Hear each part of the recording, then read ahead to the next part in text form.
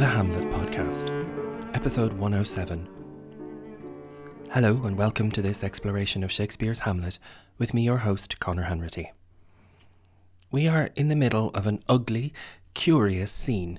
Hamlet has just killed Polonius, whose body is lying on the floor, and the prince is berating his mother for having married his uncle. Let us never forget that this is obviously not normal. Much of the previous episode was taken up with Hamlet's description of his father, a sequence of comparisons with mythological paragons, Jupiter, Mars, Mercury among them. Hamlet is comparing images of the two kings, whether in paintings, lockets, or whatever a given production might imagine. Having made it very clear what an exemplary man his father was, Hamlet questions how Gertrude can possibly have settled for his inferior brother. He continues, "Look you now what follows. Here is your husband, like a mildewed ear, blasting his wholesome brother. Have you eyes? Could you on this fair mountain leave to feed and batten on this moor? Have you eyes? You cannot call it love, for at your age the heyday in the blood is tame, it's humble, and waits upon the judgment. And what judgment would step from this to this? Sense, sure, you have, else could you not have motion, but sure that sense is apoplexed, for madness would not err, nor sense to ecstasy was ne'er so thralled, but it reserved some quantity of choice to serve in such a difference. What devil was't that thus have cozened you at hoodman blind?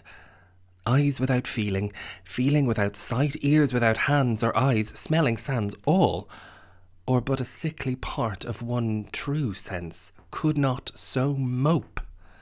Oh, shame! Where is thy blush?" Merely comparing the two kings would be an understandable but maybe a little obvious choice. Shakespeare manages to enrich the speech with a variety of extra flourishes. Hamlet begins by switching the focus from the image of his father to that of Claudius. "Look you now what follows. Here is your husband," and he describes him like a mildewed ear, blasting his wholesome brother. This refers most obviously to the murder, which was perpetrated via the ear, as recounted by the ghost and depicted in the play. But this image also calls to mind the story of Pharaoh's dream from the book of Genesis in the Bible. The Egyptian ruler dreamt of healthy ears of corn being overtaken by 7 thin ears, blasted by the east wind. For those familiar with the Bible, as Shakespeare's audience certainly would or should have been, the echo is clear. It is an unfavourable comparison, wholesome ears of corn consumed and supplanted by their brothers, which are thin, mildewed ones on the same stalk. For those feeling particularly creative, there's also the echo of Joseph, who interpreted this dream for Pharaoh. Joseph himself was a wholesome brother, also supplanted, if not actually killed, by his greedy brothers. Hamlet goes from allusion to the Bible to a direct question. He asks his mother, "Have you eyes? Can she not see the spectacular difference between these two men?" Gertrude, bear in mind, is still sitting and wondering what specifically she has done to provoke this aggressive behaviour from Hamlet. He's danced around the idea. "Such an act," he said, and she's asked with mounting frustration, "I me what act?" Hamlet dropped a little hint even further back when she asked, "What bloody deed is this?" And he replied saying, "Almost as bad, good mother, as kill a king and marry with his brother." Hamlet was perhaps hoping for a dramatic reveal at that moment, his bloody deed hopefully having been to himself have killed a king. But he was sidetracked at the realization that it was Polonius, and so the big drama of his explanation of Claudius having killed his father was undercut, and so we have to find our way back to it. We very seldom go near the first quarto on this podcast, simply because it would add more or less a whole year to our journey through the play. But for once, it's worth mentioning an extra line that does appear in that text. In it, Hamlet asks, "Have you eyes?" and continues, "And can you look on him that slew my father?" Understandably, it was removed and doesn't appear in the second quarto or in the folio. Gertrude would immediately want or need to stop him for more details if he said so, and Hamlet is here entrenched in this long description of the two men. Instead, the "have you eyes" question hovers over another comparison. Could you on this fair mountain leave to feed and batten on this moor? Hamlet's wondering how Gertrude, like a wayward goat or something, could be content to leave this fair mountain, his father, and batten or feed on a moor. Here there's a contrast between high and low. The mountain is high, the moor is less impressive. The first quarto also includes a reference to Claudius being like Vulcan, the blacksmith, who was notoriously ugly and unpleasant, another sharp contrast to the other gods mentioned earlier. Claudius really isn't doing well in any of these comparisons, but it seems to be Gertrude that is really under attack. Hamlet asks her again, "Ha? Have you eyes? You cannot call it love, for at your age the heyday in the blood is tame, it's humble, and waits upon the judgment." Now Hamlet presumes to tell his mother that she cannot possibly be attracted to Claudius.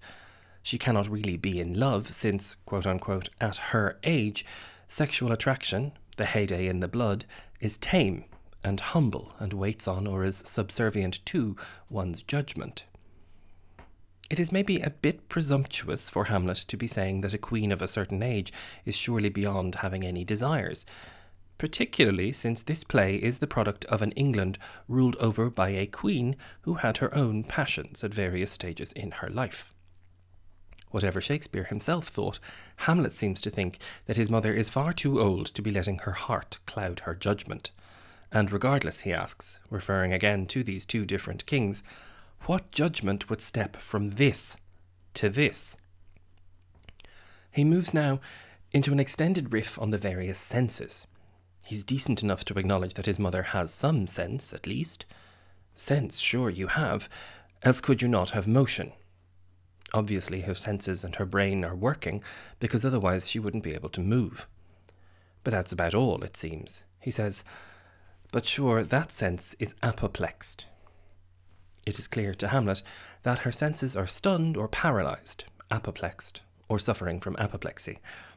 Hamlet is the only person in any Shakespeare play to use the word like this. His mother is somehow stunned, he's saying. For madness would not err, nor sense to ecstasy was ne'er so thralled, but it reserved some quantity of choice to serve in such a difference. Here he's really going for her.